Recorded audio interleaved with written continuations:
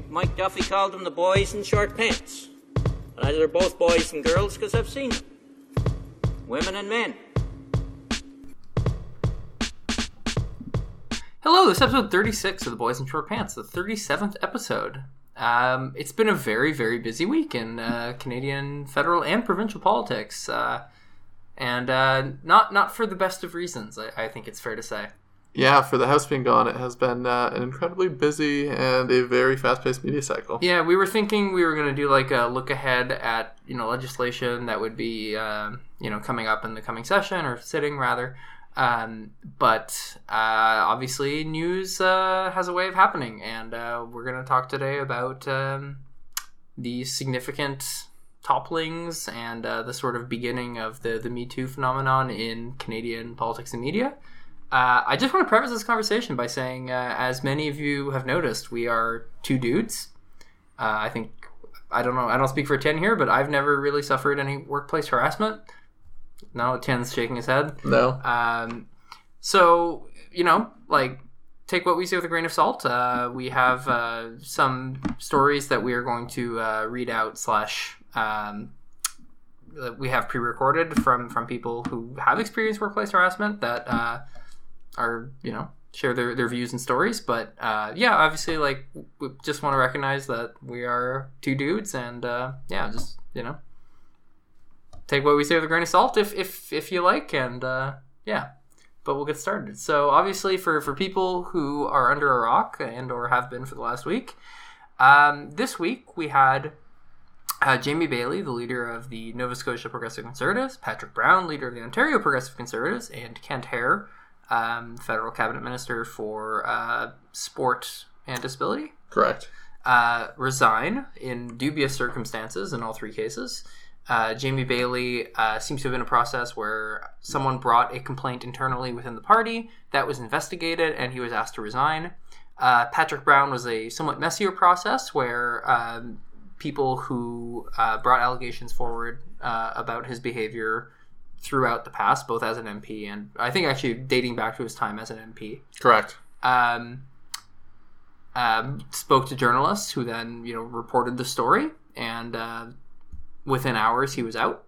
Well, I think his, to be more specific, I think his press conference... was it 9:45 p.m. on Wednesday? At 9:45, I remember where I was preempting, or was intended to preempt, the CTV story. Yes. Which had yet to be released at that point. I see. And then by 1:45 a.m. 1:24. 1:24 a.m. He made effective his resignation. Correct. After denying the allegations, but then his senior staff quit, and that was pretty much the end of it, which we'll come back to. And in the third case, in Kent Hehr's, someone brought forward that he had been sort of harassy and creepy in his years in the Alberta legislature, and the Prime Minister spoke to him. I believe they were both in Switzerland, or at least no, the Prime Minister was in Switzerland. The PM was in Davos and was, it took him a few hours to arrange the call. Yeah. And then once the call had happened, it was announced, or he announced that he was resigning or had been booted. I'm not sure which one happened. I think he's being suspended from cabinet. Yeah, from perhaps. Cabinet, but not from caucus, whilst some sort of internal investigation goes on. And he said he welcomes the investigation, which of course is a way of saying that he does not welcome the investigation. But, that's those are the breaks. So... where do you want to start with all this? So, to be honest, I know next to nothing about Nova Scotia politics. So, unless you have anything to add on that one, I think it's worth noting that Bailey is on his way out. Yes. Yeah, he had announced after the last election that he was going to be leaving as leader within the year. Anyway, so... this seems to accelerate the departure. And weirdly, he had also claimed that he was just stepping down, but then the parties contradicted him on the record and said, no, actually, we booted him out, which is unusual, but there you go. And I do want to highlight once again that there seems to have been a process where someone brought forward a complaint within the party. It went through an internal investigation. He was asked to resign, which suggests that they had something in place for this, which is a rarity. Or at least it's a rarity that these things actually get done and followed. Yeah. Yeah. So I think that one is the most straightforward of it. I think it's also the one where we have the least details of the allegation. From media reports, I don't know that there was quite the same amount of detail as were present with either the Canter or the Brown cases. It seems to have been largely internal, all relating back to one incident, I think is what I saw in media reporting, of which we don't really know more details of. Yeah. Moving over, let's do Kent Heer and then finish with Brown, because that's probably the most impactful. Most impactful. Kent Heer is now, out a week before the Olympics, where presumably he was set to fly to South Korea. Kirsty Duncan, Minister of Science. I was going to say State for Science, but I guess that's no longer no longer a thing. Minister of Science has taken up his responsibilities. Yes. This was, the third strike for Kent Heer. Yeah, after the thalidomide thing and the veterans. Yeah, who had a reputation for being crass, brusque, take your pick, for saying inappropriate things. And then when people started comparing notes on this, I think a lot of people on the Hill, and this was discussed on Twitter at length, had heard things about Kent Heer's behavior in the past and had generally deemed it to be unacceptable. Yeah. So he is out as well for the time being and likely the foreseeable future. To put sort of it in political context, the one political footnote here is that Kent Heer is one of 4-ish Liberal MPs from Alberta. Yes. The others being Amarjeet Sohi, Randy Boissonnault, and the suspended from caucus Darshan Kang. Yes. Also from Calgary. So that's 2 out of 4 from Alberta. Alberta from Calgary too. Because the 2 from Calgary. Well, no, Boissonnault, are from Edmonton. Yeah. So the 2 from Calgary are out. That leaves only 1 member in cabinet from Alberta, being Amarjeet Sohi. Yes. At infrastructure. So, we'll see. That's less representation from Alberta than I'm sure anyone is. And we talked actually, a bit ago about when the last set of Kent Heer stories came out about how his removal cabinet was probably likely and that it was not unlikely that he'd be replaced by Randy Boissonnault. So I think we'll probably see that happen. A summer shuffle, I think, is quite likely. Yeah, if not sooner for the purposes of that office. We'll see. Yeah, we'll see. But, anyway. But yes, Patrick Brown is the big story.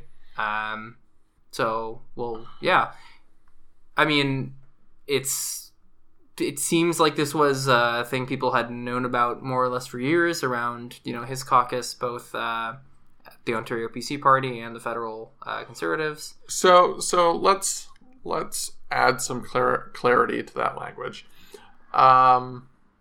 On the Hill, there's sort of the whisper network, some people have called it, or, rumors and gossip or third-hand information, however you want to term it. And the problem with that, in terms of, getting people removed from office, often it's, second, third-hand information, or it's often very unspecific allegations, i.e. that person is creepy. Yeah.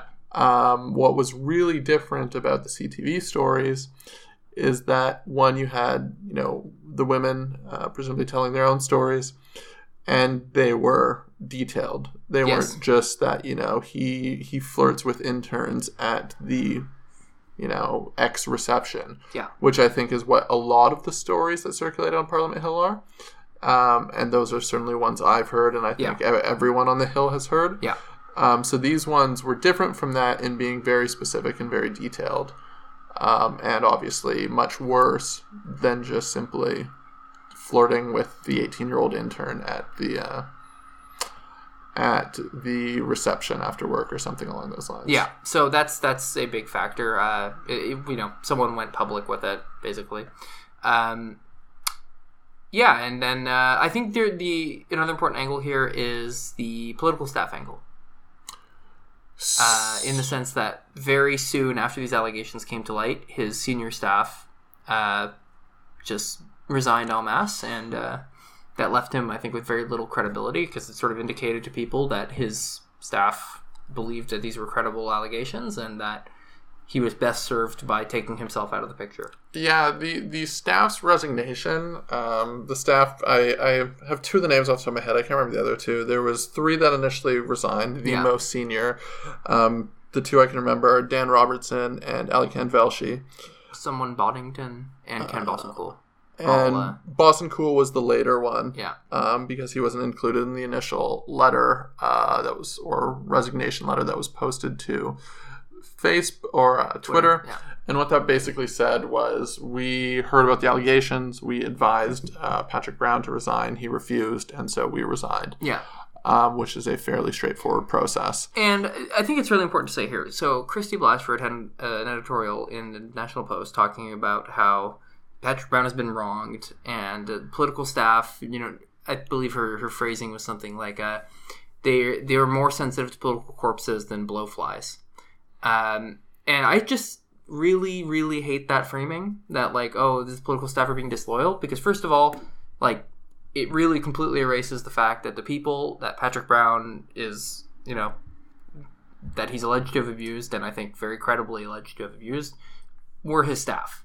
And I think it's very, very important to note that the vast majority of people who suffer from these cases of sexual harassment in political spaces are political staff.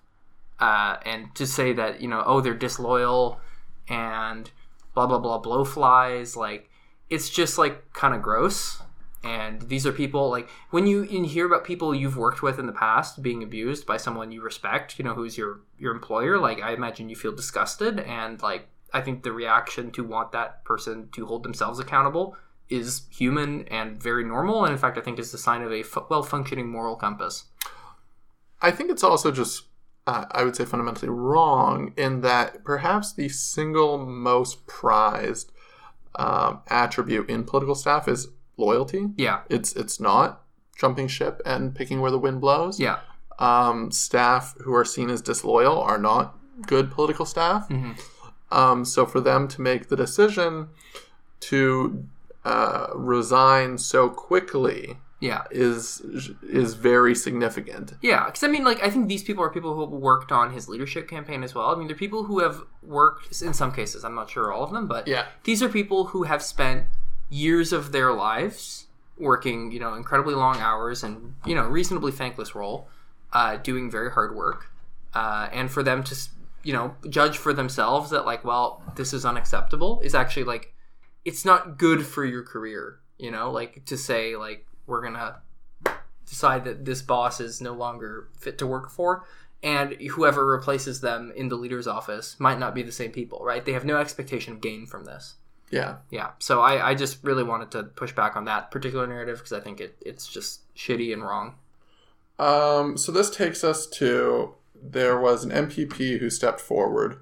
Yes. And this is Lisa MacLeod? Yeah, it was Lisa MacLeod who stepped forward and said that she had brought allegations to the party. Yeah. Quotes around that, because it was later clarified, of, sort of rumors that she had heard. Yeah. And then this has been developing rather quickly, so if I get some of the details wrong, excuse me.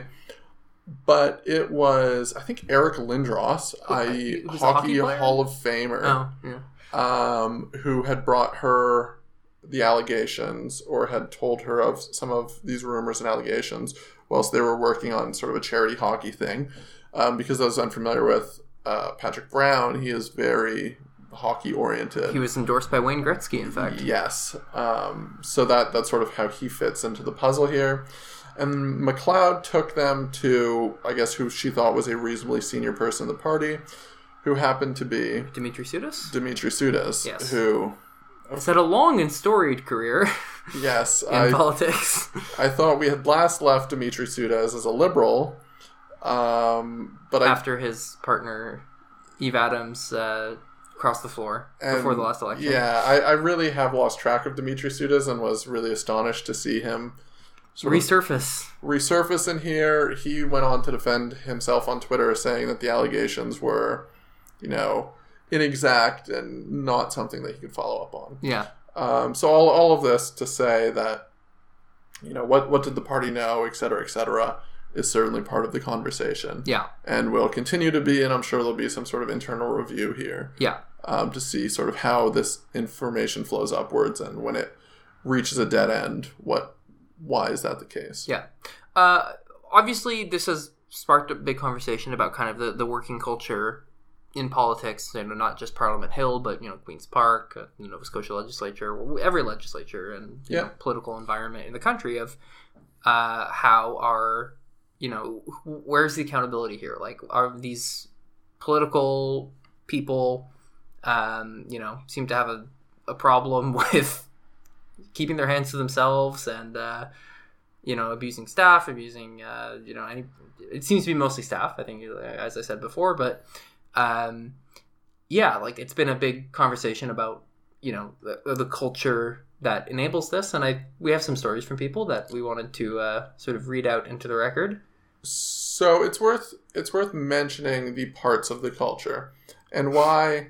I mean, by no means is it uniquely a function of Parliament Hill, but there are certainly aspects of Parliament that exacerbate the problem. Yeah. And sort of culture and life here. Yeah, because it's people who they leave their families. They come to Ottawa 5 days a week. They typically don't have a whole lot to do. They have apartments in downtown Ottawa, and then in the evenings, their families are at home. They will go to receptions, of which there are lots on the Hill, at which often free alcohol and food is provided. Staff attend, and these are individuals with national profiles. Yeah. Who, as relative to, say, an 18 or 19 or 20-year-old staffer, take your pick, or younger, could not be further on the spectrum in terms of power, in terms of influence, in terms of means in virtually every single category. Yeah, and it's power over them. Specifically, yes. It's not just power in the abstract. For the people whose employment depends on the continued goodwill of their employers. Employment, career, and not only that, it's a very tribal society in that, everyone is in... protect the tribe, you don't want... is demarcated into one of a few camps. Yeah. And you have an immense loyalty within your camp. Yeah. And there's a perceived desire not to want to harm your own party, So it's a real mess. And in terms of, mechanisms to take care of these things, in theory, you go to the whip. Each caucus has the sort of whip which is responsible for discipline and sort of all this kind of stuff. But the whip is a member of caucus themselves, and their responsibility is to the party and to the caucus and not necessarily to the well-being of other people's employees. So, it's an opaque process, and I don't think staff that go that way often see a resolution that they're happy with. There's, House of Commons HR, but as a political staffer, you don't really access them in the same way as other House of Commons administrative staff do. And in the NDP's case, the staffers have a union, which I think is an improvement in the sense that it's an independent body that is accountable only to staff, really. But even then, these sort of tribal incentives to protect the party still exist. So it's really it's a system that is very, very, very difficult to find a workable one without sort of in a system of intense partisan loyalty and a very, very, charged environment of a lot of power going around. It's just very, very, very difficult. And I think really the best thing is that people no longer, MPs and other, the people responsible for harassment no longer feel that they can get away with it. I think that comes out through stories coming out. It comes out through people being held accountable and punished. And I hope people lose their jobs, frankly. I really do. I the people who have abused their power over others, and, I want them to go. I think it would be good for everyone if they got out of politics and got out of Ottawa.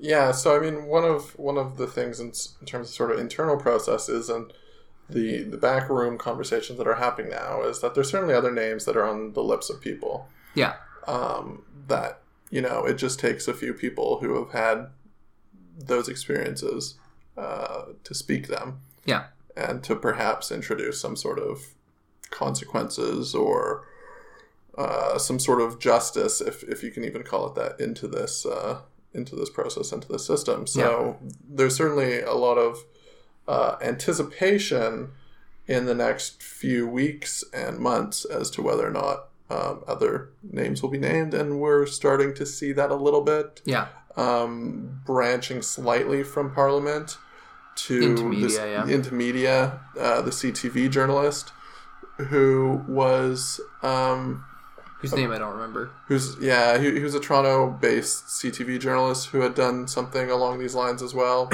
or was alleged to have. And someone wrote I forget the lady's name.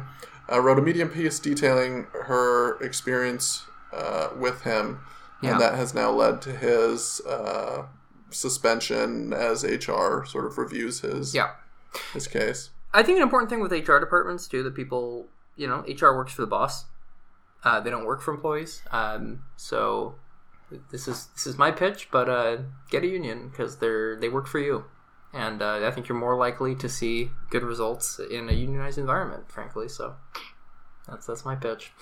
So I think we'll probably conclude there on that. I just hope that we start to see a changing culture on the Hill, and that people are held accountable, and people that need to lose their jobs. Amen. Okay, so let's talk about other stories. I know it's almost anticlimactic to shift away, but there's now the issue of the PC leadership. Patrick Brown stepped down. Vic Fedeli, who is a man I had not heard of until about 3 days ago, has taken the interim leadership, and it seems that there will be a full-on leadership race within the next couple of months to replace Patrick Brown. Yeah, I have to confess, I'm a bad Ontario PC insofar as I barely follow Queen's Park, and had never heard of or was familiar with Vic Fedeli. Even though he ran for leadership, in fact, last time. I learned subsequently. So, by all accounts, he seems like a pretty solid guy. He's the Nipissing MPP, I believe. Sure. Seems like I may be better informed than Shin on this. But... Sure. I mean, so what sort of came out of this was a lot of people started looking at the Ontario PC bylaws that govern the party and realized that they're woefully inadequate. Yes. As is often the case, people don't foresee every possible eventuality, and you get into messy circumstances like this. Insofar as there was no actual process for removing Patrick Brown from leadership if he had opted to maintain it, and whilst the party and everyone, I think, responded very forcefully and pushed him out very quickly. I guess hypothetically there could have been a scenario where if the caucus was split on this, 60-40, then he may have lingered as leader if he refused to go up the title, and there wouldn't have been any mechanisms for removing him. So, I mean, I think that'll certainly be up for review. And then the next question that they were immediately confronted with was, do we have a process for electing an interim leader? Do we use the interim leader going into the election? Right. Because to remind people, maybe not in Ontario, the Ontario election is due in June. Yes. So people are already out knocking on doors. Most parties have most candidates nominated in most ridings. It's like this is a live concern at this point. Yes, very, very shortly. So there was a lot of discussion and debate, and people framed it as caucus wanted one thing. And the party wanted... The party executive, yeah. Some reporters had said that caucus was in favor of just electing an interim leader. Yeah. And going with that. The interim leader didn't have to be elected from within, elected or nominated MPs. It theoretically could have been anyone. Yeah. But the party moved very quickly to elect Fedeli within 2 days. Yeah, give or take. A day and a half. And when he was elected, Fedeli did not know whether there would be a full-on leadership process. Process. If he would be able to partake in the leadership process. Yeah. If he were to run the general, would there be a leadership review afterwards? It was a lot of open questions. So many open questions. In the end, the party opted, thankfully, and I think rightfully so, to do a super hyperspeed leadership race. Yes. As quickly as possible. I'm not sure that many of the details of it are out yet. Fedeli will be allowed to run in it. Yeah. Lisa Raitt, who a lot of people were looking to, and she had sort of hinted at it in some of her statements, has now opted out. Yeah. Or so people are looking at perhaps other federal candidates. Yeah. You've spoken about Michael Chong a couple of times. Yeah, I mean, a lot of the eyes basically just turn to Ontario MPs who had ran in the leadership and were clearly, high caliber had a candidates. taste for leadership. And so Michael Chong, Aaron O'Toole, and Lisa Raitt, I think were the first names that came up to anyone. Sure. Of those, I think the party is very much in reaction to these allegations looking for a woman. Yeah. So I think a lot of hopes started to coalesce around Lisa Raitt very quickly. Yeah. But the fact that she has opted out right now, I don't know that Michael Chong or Aaron O'Toole have expressed interest. I would say Chong is much, much, much more likely than O'Toole, just for the sense that O'Toole is a highly, I think he fits in well in the current shadow cabinet in Ottawa. I think he's, depending on how things go for the next election, he came in third. He's probably a pretty probable successor. I think he impressed a lot of people, so I don't think there's a lot of reason for him to jump to Ontario politics. Michael Chong, little more of a distant finisher, not as much room to grow, I think, in the current caucus and the current leadership. He may be better served going to Ontario, and he's exactly the kind of red Tory that has traditionally done quite well in Ontario progressive conservative politics. So I mean, perhaps the biggest thing for Chong would have been the fact that the party, the Ontario PCs, have taken a pro-carbon tax stance. Yeah. Which is clearly something that Chong feels passionately about. Yeah. Interestingly, Fideli has promised to keep that pledge. Yeah. And But will they keep the $500 winter tire rebate pledge? That's the one driving my vote. And has inherited it. Yes. But to not hype up Chong too much, I haven't seen any actual indications from Chong. No. And if we don't see anything basically by tomorrow, yeah, I think it's you have 24 to 48 hours to make your decision. Yeah. And then you have a week to put together your team, and then you need to get out there. You need to get calling people ASAP. Yeah, yeah. And I don't know that I've seen any signals from Chong. Is there anybody that you think is likely or that you want to see run? I think, there's one elephant in the room I think we haven't mentioned yet. And that is Caroline Mulroney. The Mulroney? Yeah, so she's not an MPP. She's currently a candidate in somewhere. Simcoe something? Yeah. I don't do Toronto geography. It's not really Toronto, but... I mean, Ontario geography. Yeah, I think Simcoe something. At any rate, so Caroline Mulroney is a... incredibly safe seat is what I know about. Yes. So she's run a VC firm, venture capital, for those of you who don't know what that is. VirtueCoin. I think probably... I mean, frankly, the reason that she's being looked at is because her last name is Mulroney. I'm sure she's fine, but it's I don't think we'd be talking about this if her name was Caroline O'Brien. So this is obviously where the tension is for me. I hate sort of the dynastic element to Canadian politics. Yeah, me too. That's another thing we agree on. I mean, I love it. Justin Trudeau, I think, won entirely based on his father, at least his leadership. Well, yeah, I think that's a key thing, because I think dynasticism gets you a foot in the door, right? I think if Justin Bouchard, MP for Papineau, who had done very little from 2008 to 2012, ran for leader, I don't think he would have won. No. But obviously the Trudeau name opens a lot of doors, gets a lot of people excited. That said, he ran a good leadership campaign and subsequently proved to have a good sense of hiring good staff, and obviously won the 2015 election, I think, in part off the strength of his name, but also in part off the strength of the platform and the campaign, I think, quite frankly. So it's not something that will coast you to victory easily, but certainly gets you a foot in the door much, much, much more easily than other people do. Yeah, I tend to agree. The fact that it's just how I just don't like it.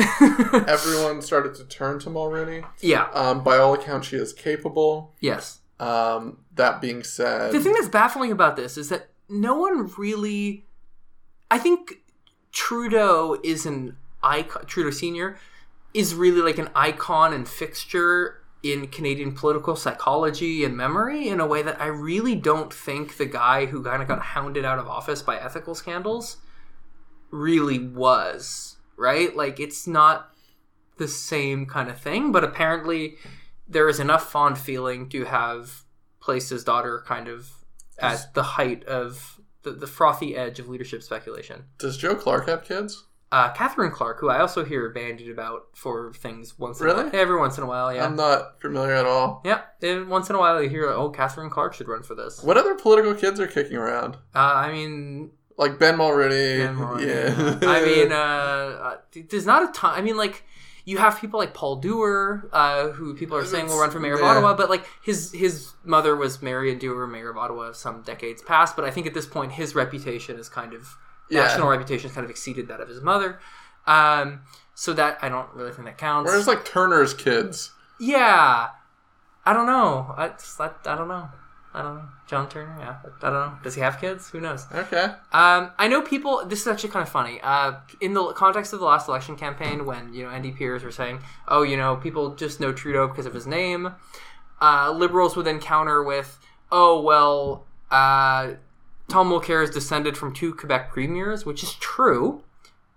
He's descended from Honoré Mercier and something Chauveau, which I don't even remember his first name. Horse? Chauveau. Sorry, no. I sort of misenunciated that. But, like, my point, like, who's like, oh yeah, those were the days, I guess Nikki Ashton would be another political child. Yeah, but that said, her reputation, I think, nationally at this point exceeds her father's. Though certainly, I think it would have contributed to her initial nomination win, which was a contested nomination against a sitting MP, actually, in her riding in Manitoba. Fair. Yeah. But yeah, I mean, that said, Nikki, I think, is a very competent person and, like, has done a lot on her own. To sum this all up, despite the handful of political spouses or political children we have been able to name, I think there are... None of them are running for PC leadership as far as we know.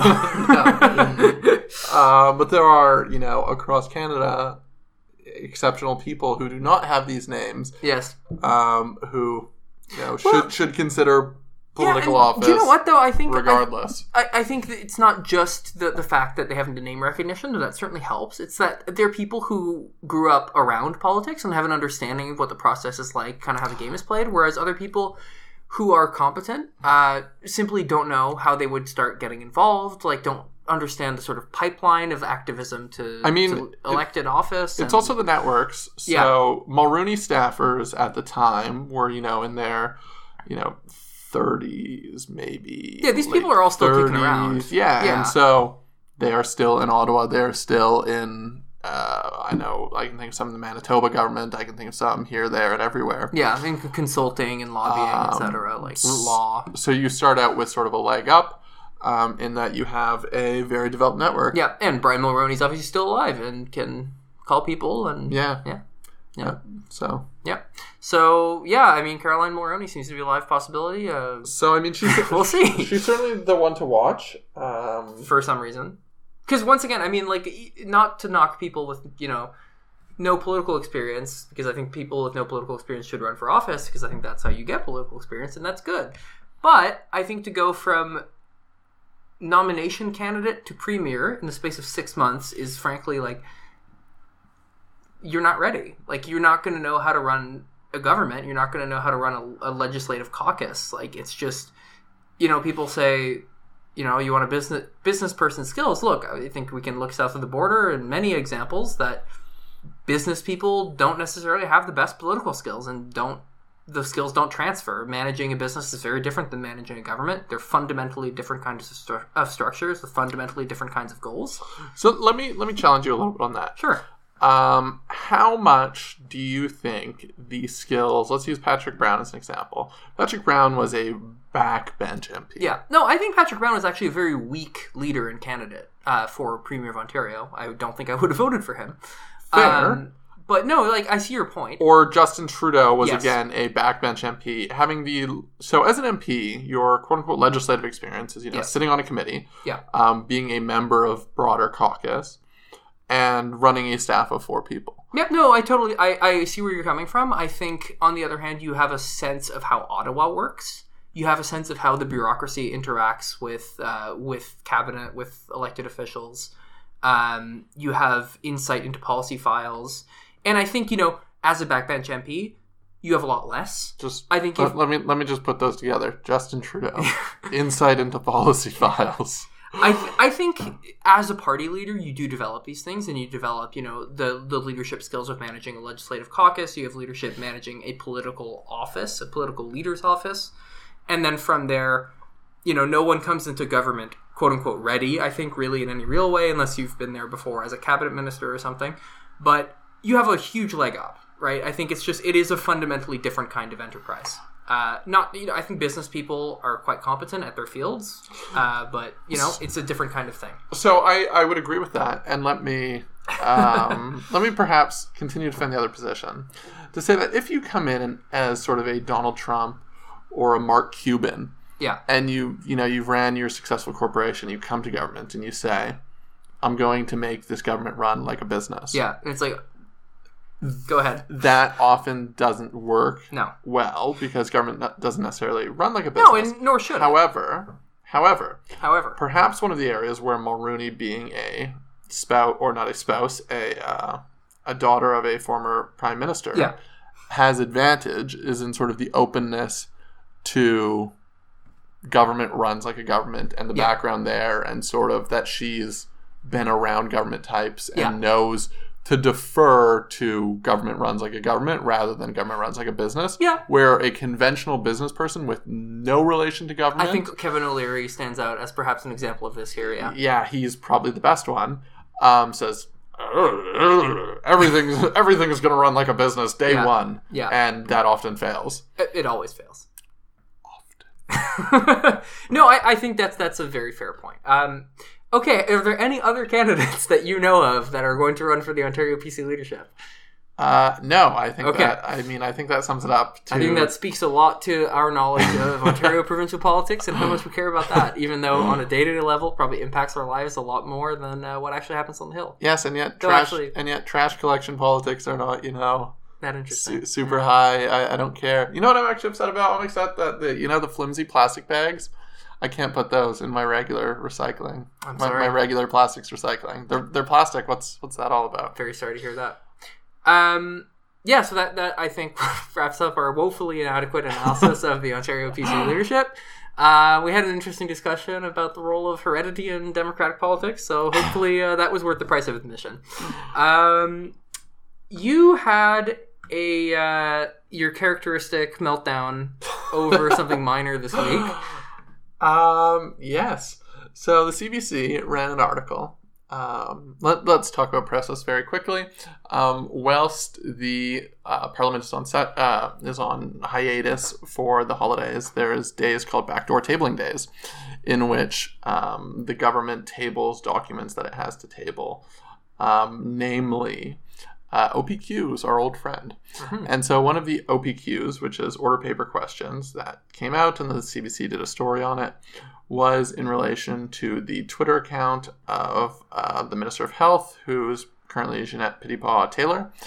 And then the CBC took the details from the OPQ about how the Twitter account was run and put an estimate on it using, the government had said that it was 1.5 FTEs, which is full-time employees worth of labor.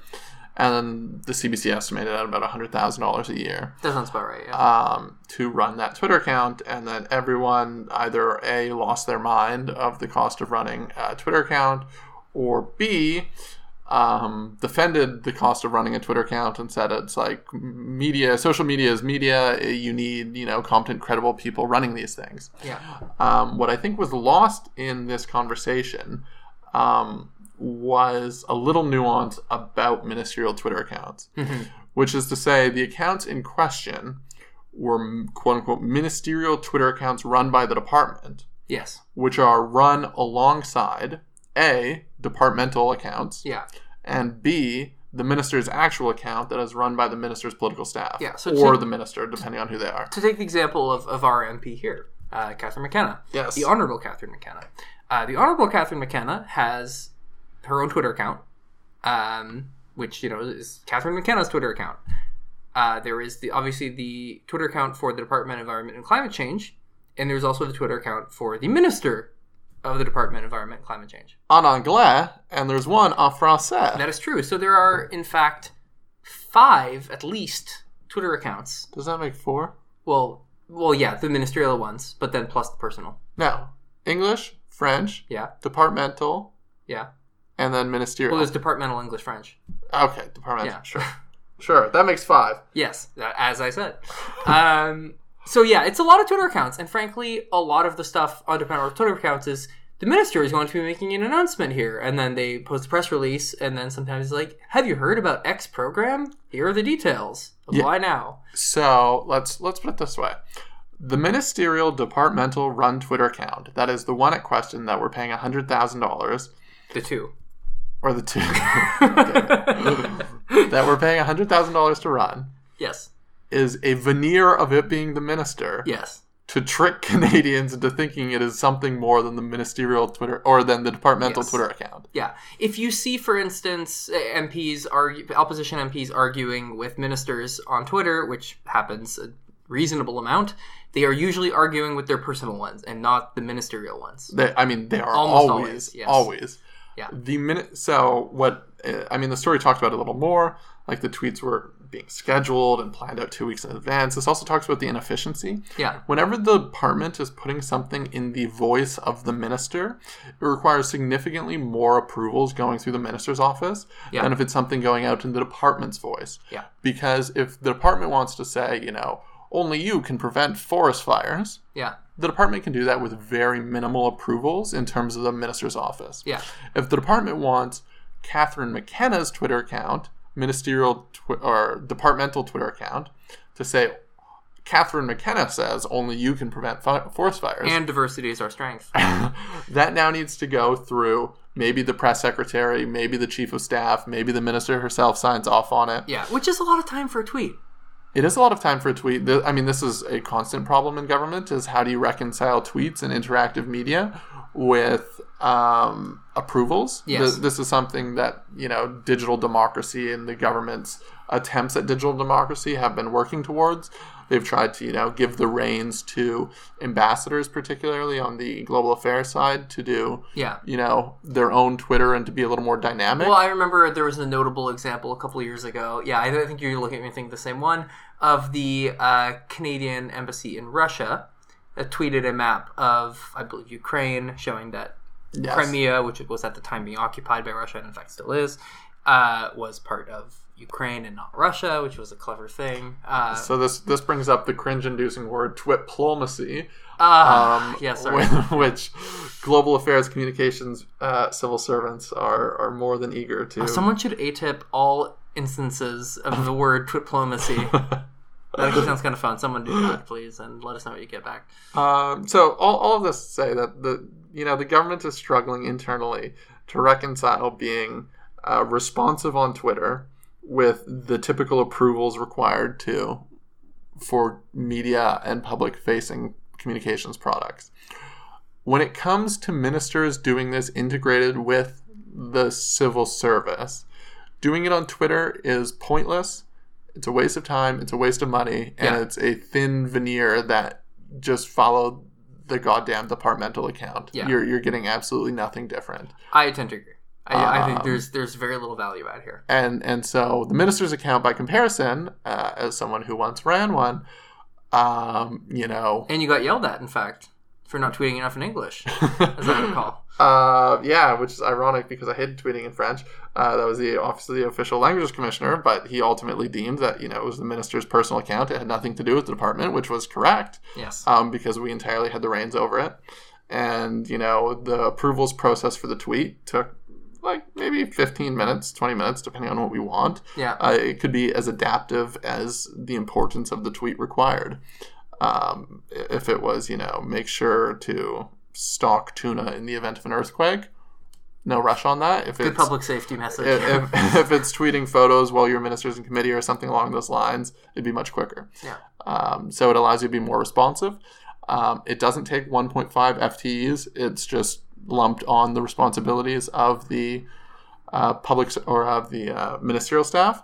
And it's also a better system because the ministerial staff are able to communicate more efficiently with the minister on a day-to-day basis. Yeah, and I think some people were getting mad at you on Twitter for saying that ministers shouldn't have press secretaries, which was obviously not what you were saying, and those people are thick and don't know what they're talking about. So just want to say that in your defense. I'm not saying ministers should not have, professional media, nor that the department shouldn't run professional media. It's that they don't necessarily need to duplicate each other's efforts. Yes, we don't need a Catherine McKenna Instagram account run by Catherine McKenna, and then a Catherine McKenna Instagram account run by the department that just, tweets out things or Instagrams, art in the building as opposed to what she's actually doing in her daily life. Like, let me put this into other channels of social media and point out how ridiculous it is. Sure. Imagine if they were running a Catherine McKenna Snapchat account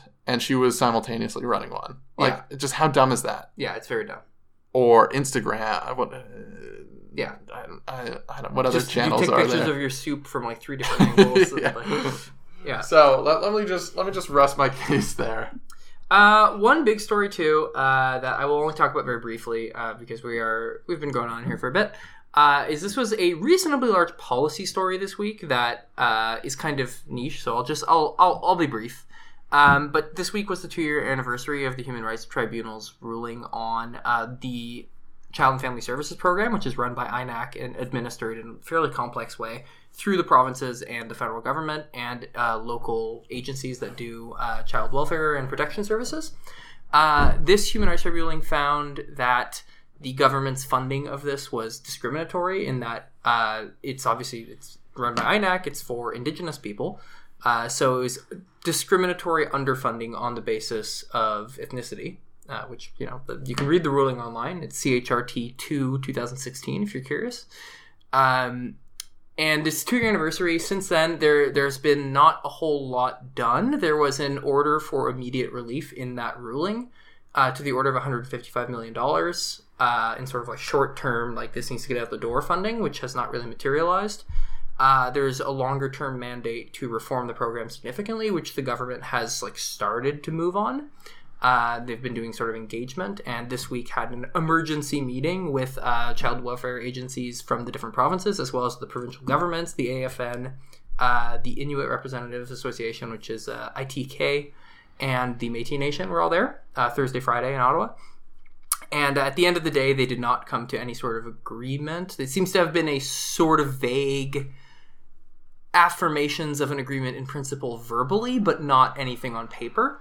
So this 2-year anniversary has come and gone with nothing significant, though the minister, Jane Philpott, said that there would be money in the 2018 budget about this. So we will see what happens with that, and if it addresses both the short-term relief funding and long-term reform.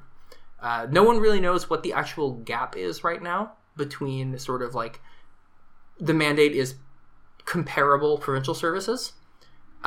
So basically to make sure that Indigenous children are not being underfunded compared to their non-Indigenous counterparts in provinces.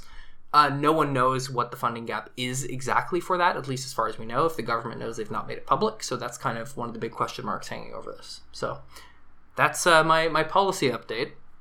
Any questions or concerns, Tian? No. Okay. I approve of everything. Okay. So that will do it for us this week. We will roll some tape, and actually I guess we'll read out some stories. Yeah, so I think sort of the idea here is in our own experiences, I think we, especially when it came to, Patrick Brown's story breaking, one of the first things I, as a male former staffer, did was turn to some of my female colleagues or former colleagues and ask them what their experience on the Hill was. Yeah. And they can provide much more detail and compelling accounts of sort of the lived experience here than we can. So that's what we did. We asked a couple of people we knew to provide some sort of account or statement, and that's what we have. Man or woman, any political staffer will tell you that making it to the inner circle is difficult to do. While you'll almost certainly be expected to have a few connections on the inside, you'll also have to demonstrate the perfect combination of all the right qualities: an ability to work quickly, independently, and assertively, a willingness to take orders, fetch coffees, and work long hours, respect for order and hierarchy, ambition to make your way to the top, and perhaps most important of all, party loyalty. Taken together, the expectations are inherently contradictory. Ask most staffers, and they'll tell that as thrilling as the whirlwind of working in politics is, there are questions constantly on your mind. How do I prove to my boss that I'm intelligent and eager to contribute to a task at hand when he or she won't stop asking me to run errands and fetch coffees? How do I work towards a promotion without making it seem like I'm trying to undercut my boss? What's a better way to get in my boss's good books? Work long hours, or take him or her up on that second and third glass of whiskey? How do I report harassment or wrongdoing without betraying the party I want to see succeed? As a political staffer, you work in an industry where there is one company. Find yourself on the inside, and you've got more opportunities than your younger self would have ever thought possible. Find yourself on the outside, it's time to start looking for a new career. The office of 3 or 4 people in which you work soon becomes your family. You eat together, work together, drink together, travel together, succeed together, and fail together. Boundaries in political environments don't resemble those of most workplaces, and for many staffers and politicians, that's exactly what they signed up for. Work hard, play hard. Given the many revelations coming out on Jamie Bailey, Patrick Brown, and Kent Hare this week, many Canadians have been given pause to stop and think about just how prevalent sexual misconduct and assault is in Canadian political circles. In this respect, I can only speak for myself. Having spent time on Parliament Hill, a leadership campaign, and election campaigns at every level of government, I'd say I've come out relatively unscathed. While I've been the recipient of occasional elevator pickup lines, horrifyingly cliché cocktail hour compliments, and the classic, "What's a pretty lady like you doing in a place like this without a date?" I've always considered myself pretty fortunate. That said, the warnings of creeps, predators, and drunks are never far from top of mind. Just as you are trained by colleagues to know protocols, schedules, and political procedures, you are also taught who to avoid and who to trust. You are told who to deny a private meeting, who to avoid drinking with, and who to avoid standing close to. As more people, they will not all be women, come forward to tell their stories, and they will, Canadians will see a side of Canadian politics that they likely never knew existed before. This will be a side of Canadian politics that many have convinced themselves no longer exists, but it does. There will be victims who come forward despite having been denied the resources to do so by the very political institutions that promise Canadians justice and security. These victims will exhibit more courage and strength than many of us will ever know. Finally, and perhaps most importantly, I would offer this advice to any woman considering entering politics. Do it. It has been through politics that I found strong allies, fierce advocates, invaluable and constructive critics, lifelong friends, and tremendous opportunities. For all the flaws politicos have, the good ones will be the most passionate, hardworking, supportive people you'll ever meet. #MeToo is an excellent moment to weed out those who aren't fit for office. It's been long past due to make Parliament Hill and other legislatures safer for everyone who works there. However, this doesn't mean that women are without agency. We have to take this and say, going forward, I will stand up for myself. When someone says something disgusting, I'll tell him so, knowing I have the backing of honorable men and other women. Similarly, holding on to an experience for years and weaponizing it to ruin a career isn't a responsible way for women to hold men accountable.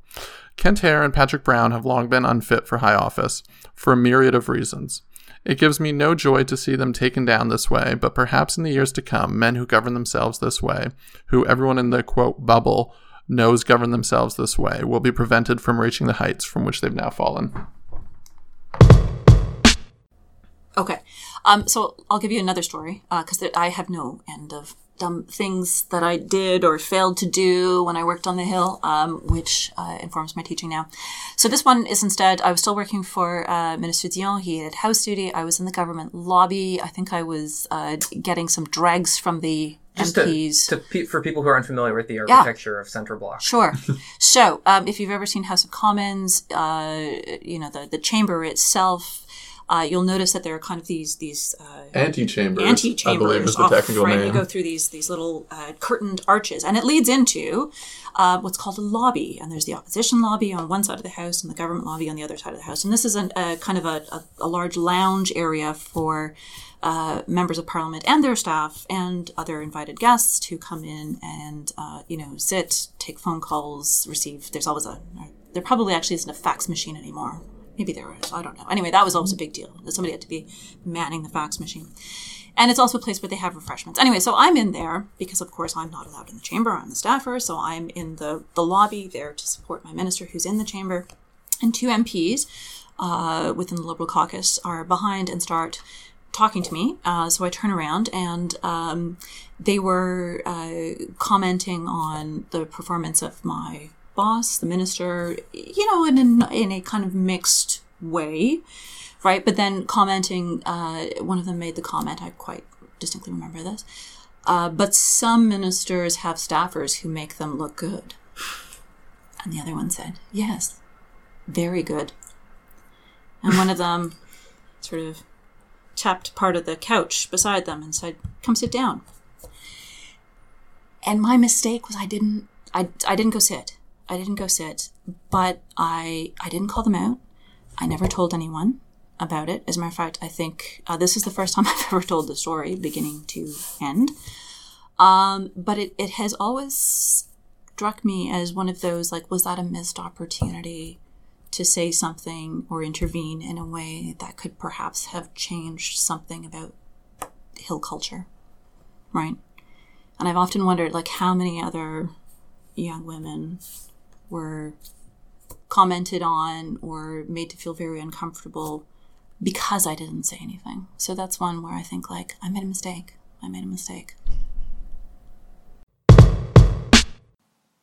I'd like to add an addendum to that story. Listening to it again in the current context, I think I have a few more things that I would like to say about it. Number one, I would like to say that I realize that the way that I tell the story leaves out an awful lot of the sort of more colorful details that explain sort of how the MPs were behaving in a very suggestive way to me. I'll let listeners sort of fill in the blanks, but all that to say, I don't want to give those details. I don't want to talk about it. I don't want to talk about what happened. It makes my skin crawl. It makes me feel uncomfortable. There is a feeling of shame in talking about these things that happened, right? Even 20 years later, a feeling of, why did that happen to me? Why did I let that happen? And I also want to say that in as much as, and I still have those moments, absolutely, that feeling of regret of, what did I adequately stick up for myself? Did I respond in the right way? And I think there is an important call to bystanders that if you see something, say something, because having that ally who intervenes, who says, dude, that's not cool, that is hugely powerful. But at the same time, I think it's important to have compassion for people who are the targets of those kinds of harassing behaviors, because there's not necessarily a single right way to respond. And so I can personally have regret, but that doesn't necessarily mean that the right thing to do is to tell MPs to go fuck themselves. I don't think there's a perfect solution, and I don't think that the right response in this particular moment is to be focusing on how should women handle this. This is not women's problem to manage. This is a systemic issue, and it is not solely the responsibility of women to fix this. As a final wrap-up, we've presented these completely unedited. If you'd like to have us read your story, if you have one to share, we're happy to do that. We think that giving staffers their voices back, I think, is really important. If you want to come on the show and tell your story yourself, or if you want to submit a recording of you telling it, we understand there's a bit of a weird dissonance of us reading women's voices, so we are totally open to that. But I think critically the thing is we want to get people's stories out there if they want to tell them.